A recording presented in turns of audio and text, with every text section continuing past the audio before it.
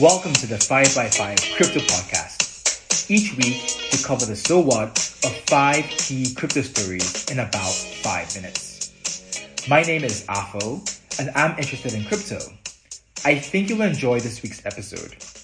Like and subscribe on iTunes, Spotify, and Substack. Let's go. Hey, so I'm trying something new. I've been reading books as I've been going down the crypto rabbit hole. I figured it might be helpful to share some key takeaways and guidance if you're also on this journey too. Today, I'll be providing a quick book review of Bitcoin and Black America by Isaiah Jackson. Let's go. So, here's a summary. What would you do if a stranger knocked down your door and stole a little bit of money each month?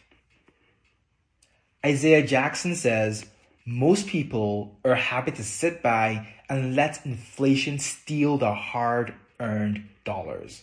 He argues Bitcoin is one way to fight back. Black America is particularly vulnerable. The net worth of a typical Black family is about 10% of a typical white family. Furthermore, the FDIC found that 32% of Black Americans are underbanked. Older African Americans in particular have deeper distrust given banks' long and recent history of discrimination.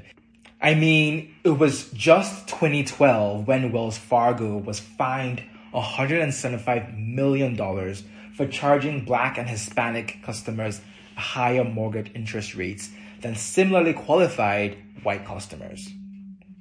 So Isaiah shares his own come to Bitcoin story and his passion for crypto evangelism. He argues that Black America has more to gain from embracing digital currency and decentralized finance. So for example, race is not a factor when obtaining credit from decentralized finance applications. He lays out how individuals, professionals, business owners, churches, HBCUs can all get involved. Isaiah also highlights a ton of people and organizations who are developing programs and capabilities for digital currency economy. So for example, there's a summer camp in North Carolina that teaches school-age children about crypto. So here's my review. I found Bitcoin and Black America to be an easy read. This really stands out in a good way because this industry is full of technical jargon and weird terminology. You know, this was actually the third crypto book I bought, but it was the first I finished. So props to the author for making this topic more accessible. I think Isaiah highlights a lot of people and companies from a variety of backgrounds who are embracing and driving crypto forward. I really enjoyed learning these stories and finding new people and projects to follow on Twitter. Now, while the book is easy to read, at times it wasn't the most enjoyable. This is because I'm partial to a story with a good plot twist. Parts of this book feel like a reference book. This isn't a bad thing. It's actually quite helpful. Just manage your expectations. Overall, I think it's a good book to read if you want a new perspective or if you're new to crypto.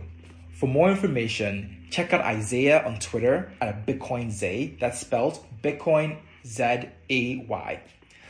So next up, I've got a couple books I'm reading. Let me know if you have any recommendations or if you want to join the crypto reading club.